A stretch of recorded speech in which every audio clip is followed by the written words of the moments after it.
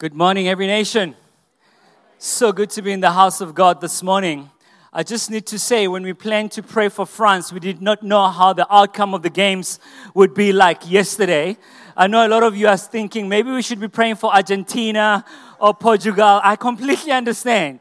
We just planned way before the World Cup happened. So we will be praying for Argentina after the service. If you are a member of, a fan of Lionel Messi, we will have an altar call for you right over the side. All right.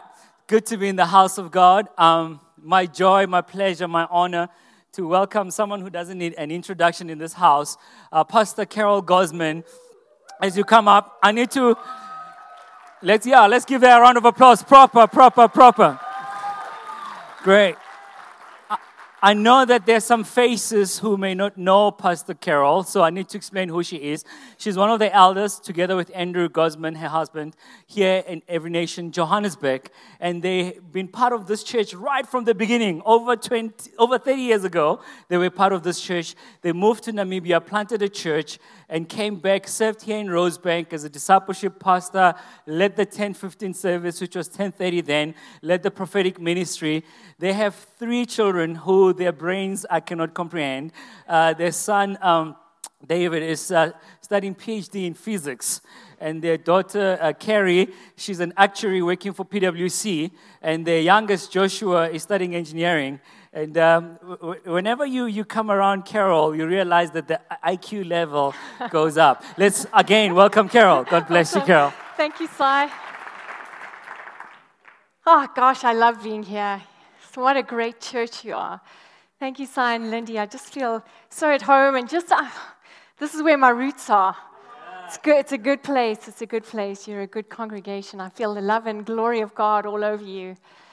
The Lord, I just pray that as we share around the word today, that the knowledge of you would permeate our hearts, Lord God. I just pray that today wouldn't just be words, it would be an encounter with you. I pray that you would help us to see like we've never seen before, that you would help us to understand your kingdom in ways we haven't done it before, Lord God. Would you empower us to be more effective in our Christianity? Would you empower us to be more effective as your children, Lord God?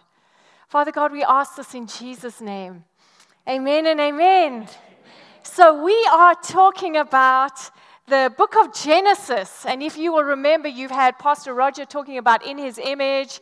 You had Pastor Sai talking about in the garden, in his garden, in the garden, which was all about intimacy with God. And today we are going to be talking about in his mandate, because God takes it, as he puts his image in us, He draws us into that place of intimacy, but at the same time, He's given us something to do. There's a significance to your life. There's a significance to all of our lives that just really, really, if it's not expressed in this world is deficient. And today my hope is that every one of you would taste something of what you call to, and you would never look back. Amen. Simon did say that my youngest son was an engineer. Well, he's studying engineering. Actually, he's finished, he's qualified, but he actually specialized in game design. And from a very young age, he's been making up games. The rules were often a bit obscure, and it meant that no one ever won the games but him. It's still like that. He wins every game he plays. But he used to make Lego toys, and when he made Lego toys, they always were fantastic. And one day, wanting to be a good mom, I sat down with him and I said, I'll play Legos with you. He handed me this creation. He said, you have this one, Mom. And he usually made like fighter jets, and things that flew and bombed things as boys do. And so he handed me this thing, so I immediately just picked it up and we started flying it through the air and making bombing noises. I think those are the right noises. And he looked at me and he said, no, Mom, that doesn't fly. That goes on the ground like this and does this and this and this. And so it turned out to be something totally different. And, I wanted to argue. But then I realized he made this. He knows how it's supposed to work. I must submit to him in this. And to a certain degree, not to a certain degree, to the full degree, this kind of describes God in us. He made this world. He made you. He knows how you work. He knows what you're meant for. And when it comes to working out your destiny, your calling, don't argue. Just say, yes, Lord. Amen. Amen. So we are going to be looking at Genesis 1, 26 to 28. You can look in your Bibles or you can read along with me. It says, then God said, let us make man in our image, after our likeness, and let them have dominion over the fish of the sea and the birds of the heavens and over the livestock and over all the earth, over every creeping thing that creeps on the earth. Take that, spiders. So God created man in his own image. In the image of God he created him. Male and female he created them. God blessed them and said to them, be fruitful and multiply and fill the earth and subdue it. Have dominion over the fish of the sea and over the birds of the heavens and over every living thing that moves on the earth. I like that dominion over the fish of the sea because I'm not really fond of eating fish. And a little while ago, we had fish for supper. I had organized, I hadn't made it. I'm a really great delegator. We had supper, and there was fish on my plate. And I looked at it and I said, I command you in Jesus' name to be caramel ice cream. It stayed fish. So I realized this dominion over the fish of the sea is a little bit different from what I had imagined. But nonetheless, let's begin to talk about it. There's a phrase in there that really kind of epitomizes the whole passage. It says, be fruitful and multiply, fill the earth and subdue it. Classically, this is known as the dominion mandate. And this is the job description that God came and gave to Adam and Eve. He gave to mankind. Be fruitful and multiply and fill the earth and subdue it. I'd like to take a little time to just kind of break that down a bit. And we're going to start with be fruitful and multiply. This is not the only time this phrase is used in the Bible. Earlier in the chapter, in verse 22, it says, and God blessed the birds of the air and the fish of the sea, saying, be fruitful and multiply and fill the waters in the seas and let the birds multiply on the earth. So clearly, when God said to mankind, be fruitful and multiply, as he'd used this phrase before, we let the Bible define the Bible. Literally what he was saying is go out and make babies. Yeah. So of course we know in the kingdom of God that you first have to go and find a husband and wife, that God loves family. But basically he's saying, do the normal human things. Go out, make families, build, have children, live. Are you all happy now? God loves everyday human life. He loves human beings so much. Ordinary, everyday human beings, he made 7 billion of them. It's just like he can't stop making people because it thrills him so much. But of course, so there you go. Go make babies. Find a husband and wife, go make babies. It's Jesus' command to you. So in the Old Testament, really, that's kind of what it meant. It's very simple. There's no deep theological meaning to it. Be fruitful and multiply. Go out, find a wife, have families, fill the earth. In the New Testament, Jesus kind of he takes it a little bit further. And he kind of defines fruitfulness a bit differently. It's not just about having children. In John 15, verse 5, he says this, I am the vine, you are the branches. Whoever abides in me and I in him, he is that bears much fruit. For apart from me, you can do nothing. And what he's describing, he's describing that intimacy that you heard about 2 weeks ago, that place from which mankind is meant to live, that closeness to God, where God is speaking into your soul, God is defining you, God is bringing life to you. That intimacy is meant to produce the character of God in your life. It's meant to produce the habits of God in your life. It's meant to produce fruitfulness, energy, life. It's meant to make you productive. And the interesting thing is that a branch doesn't sit around trying very hard to bear fruit. Well, I don't know if you ever spoken to a branch, but if you have, come speak to me, we'll pray for you.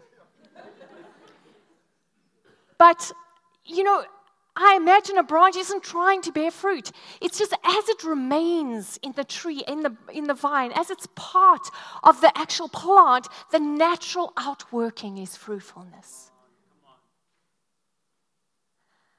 In addition, this fruitfulness, not only are we meant to display the nature and the glory and the character of God to our environments,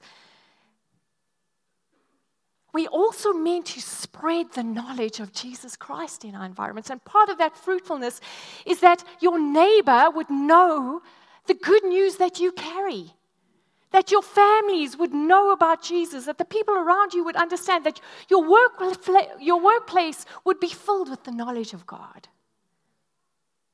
We all know the Great Commission that Jesus gave us, Matthew 28, verse 19. But really what this is Jesus reiterating that dominion mandate from Genesis and putting it into kind of New Testament words. He says, "Go therefore and make disciples of all nations, baptizing them in the name of the Father and of the Son and of the Holy Spirit." If I wanted to define discipleship for you, I would give it this kind of framework, that discipleship is life-on-life transmission of foundational beliefs and practices, habits and mission from believers to non-believers, seekers and young Christians.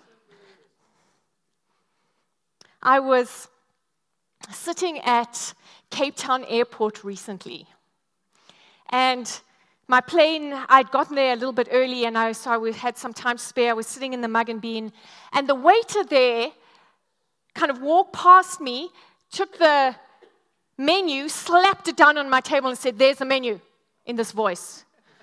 Clearly he wasn't looking for a tip. He just grumpiness all over him. Andrew, my husband, has this thing. If he ever meets a grumpy person, he makes it his personal ambition to get that person to smile. It's like, this is now my task. And so I'm sitting there and I think, let me be Andrew. I wasn't feel like being Andrew, I felt like giving grumpiness back. But I thought, fruitfulness, Jesus in me, I'm going to do this better. So I start having a conversation with him. We start building up a rapport to the point where when I order my salad, he said, that's not a meal fit for a human being. He wanted me to have a steak or something. So we start, and he starts smiling, and he starts relaxing. And as I'm sitting there, this thought comes to my mind. This man is far away from God, and God is pursuing him. You know what? Really, it wasn't. I want to explain this to you because people tell you about these prophetic moments, and they make it seem like it was, the sky opened, there was a drum roll, an angel arrived, lightning flashed, I heard this audible voice. Mostly it's not like that. Mostly it's just in your heart, you feel something, and it seems like it could be true.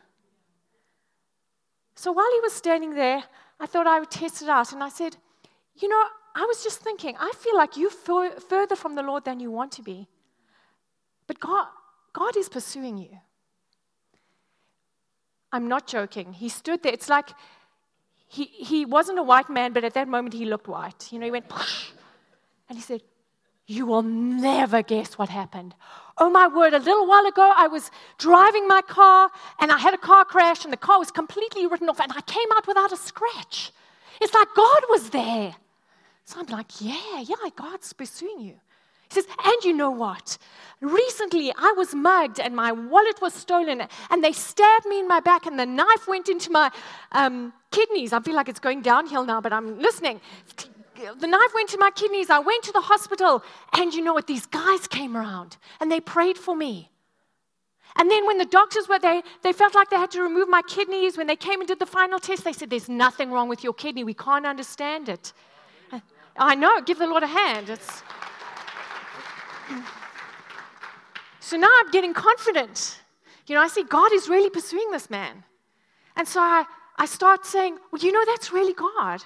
And I start sharing with him how he can be free from the bondage that he's in. He can be free from the brokenness he feels because there is a God who stepped out of heaven and died and rose again for him. That sin has been taken care of. I didn't use these exact words. I can't remember them. But something along those lines, that there is a God who loves him.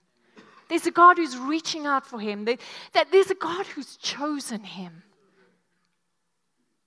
And we were talking, and he was like, I could tell he was really interested, but I'm convinced of this, completely convinced of it, that no one makes it as a Christian unless they are grafted in to a believing community, the church.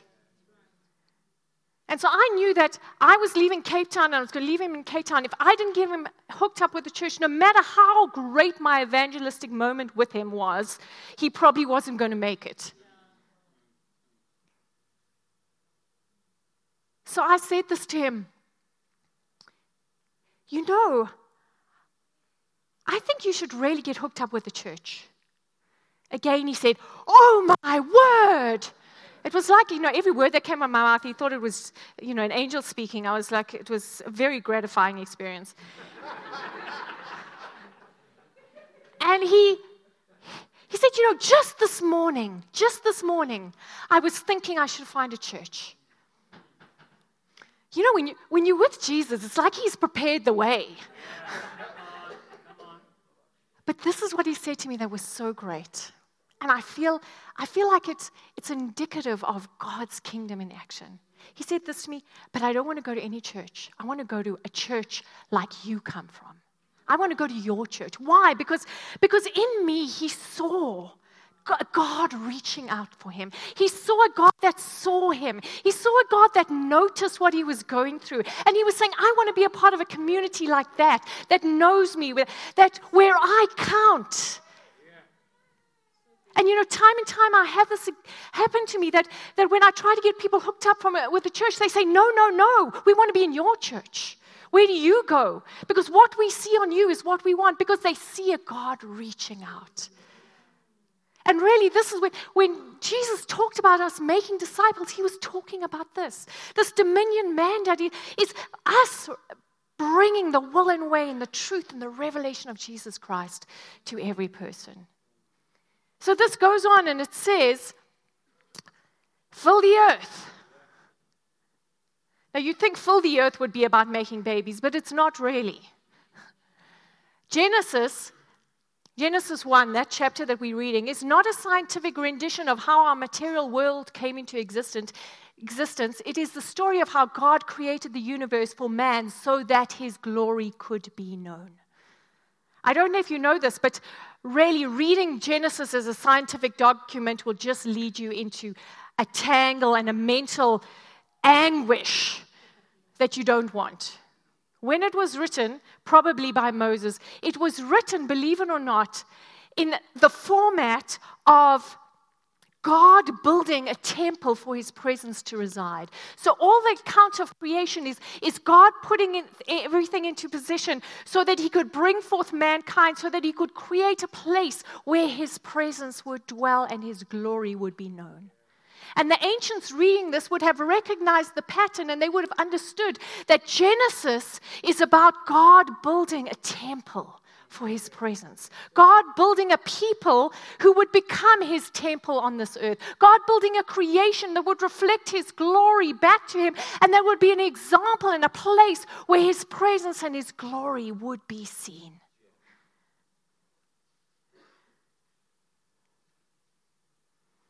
This word, fill, is a very interesting word.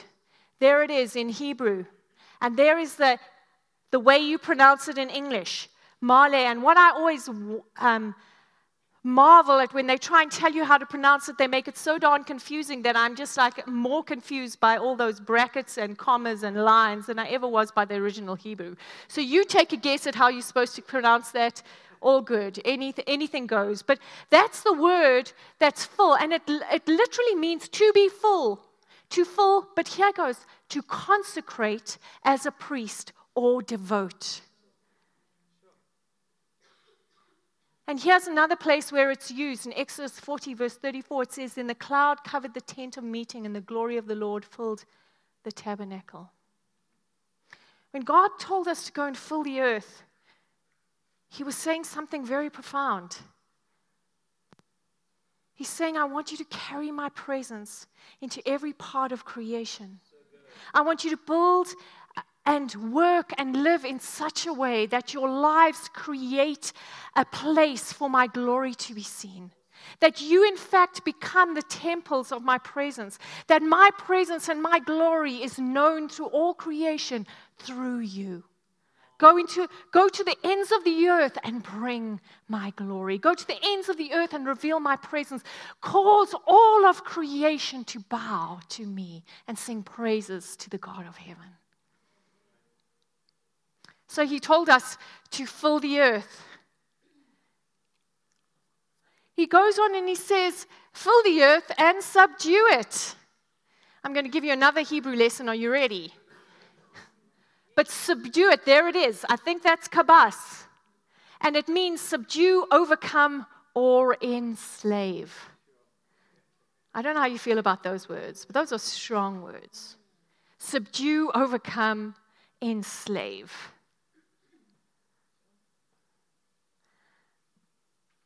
What interests me is that we are told to subdue all of creation.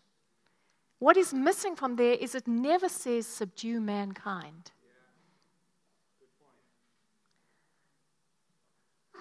This kind of subdue, overcome, enslave is not meant to be about man dominating other people, about one people group dominating another. In fact, what is interesting to me is that the kingdom of God, there's a concept called power difference that operates in cultures, and it means how much you will tolerate a difference in hierarchy between one person and another person. So some cultures have a large power distance. They have some people who are very revered and some people who are not so revered, and they will tolerate that. The kingdom of God is an absolutely flat power distance. Like in the kingdom of God, everyone stands the same before his maker or her maker. Everyone, we are arm in arm, an army moving forward, a company of equals, equal in value, standing side by side, demonstrating the glory of God to the world around us. God never meant one man or one woman to dominate another. He meant that each of us would reflect through our unique personalities, His glory, and the next person would reflect it in a slightly different way, and together, mankind would show creation, would show all who God is. But on the other hand, God meant us to subdue creation. I have a tiny little sausage dog. Her name is Cinnamon. She's brown, squeaky, and just loves to sit on laps. I mean, seriously, if she barks at you, you laugh because you know there's no danger there. But I don't know if you know this, but all dogs, genetically speaking, come from wolves. Did you know that? That mankind started just breeding wolves, and every dog type came from that. They're all genetically identical to wolves, believe it or not. But here's the thing, is that when God created a wolf, He hid inside that wolf every single dog species in the genetics of that wolf. And He said to mankind, go out and discover my glory. And we got sausage dogs.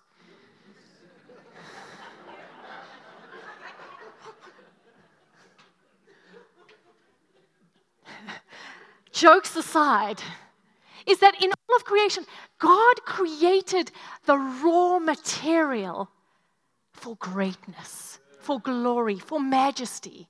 And He said to mankind, go out and discover it, subdue it, cause all of creation to be conformed to the love and the life that I'm meant to be here. Find bacteria that produce penicillin or molds that produce penicillin and destroy disease.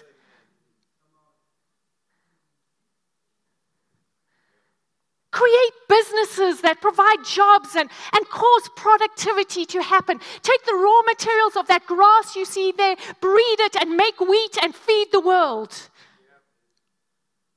We were meant to take all of creation and subdue it to the will of God. Make it produce life and love and goodness.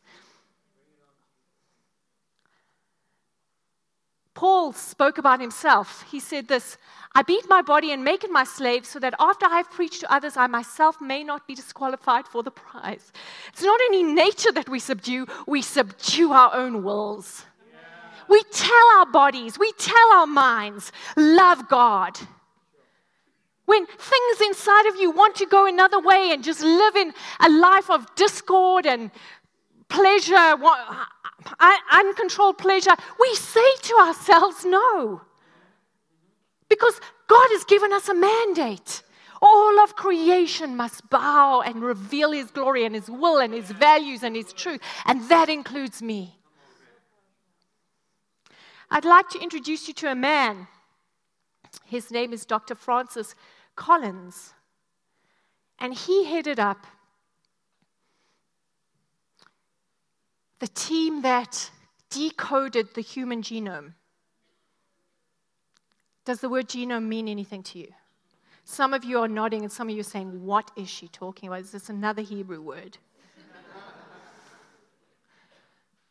Basically what they did is unraveled all the human chromosomes and genes and worked out every base, the code. I did genetics at university and I'm struggling to find normal words. I can only hear my lecturer speaking to me right now. But what they basically worked out is how human beings are made at the very basic level. From there, they've been able to develop cures or at least ways of treating severe genetic disorders. In addition, this man went ahead and he formulated a system by which human genetics could be done in an ethical way. So in other words, now, if they take your genetic material and they decode it and they work with it, they can't sell it to anyone without your permission. Because before, there were no rules. So there could be, little Carols running around that they've cloned without my knowledge. Gosh, heaven forbid. I've just had enough time controlling this one. I can't imagine what we'd do with 5 or 6. But he said this. He said, I have found there is a wonderful harmony in the complementary truths of science and faith. The God of the Bible is also the God of the genome. God can be found in the cathedral or in the laboratory. By investigating God's majestic and awesome creation, science can actually be a means of worship. So good. What's he done? He took that dominion mandate seriously. He went out and he subdued the earth.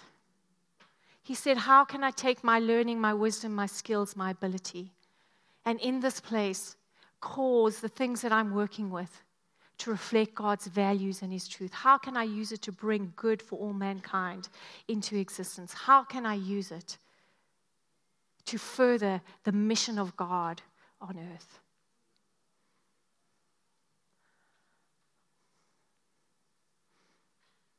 Our vision statement is this: we see lives, communities, and society transformed through discipleship in the Word, the presence, and the power of God. We really see it. We really see it. One of the reasons that we walk with you is that we understand that you're created in the image of God and that God has called you for a great work.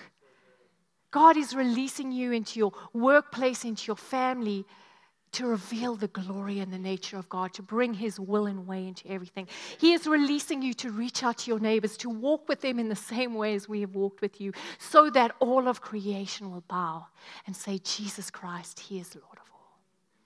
Amen and amen.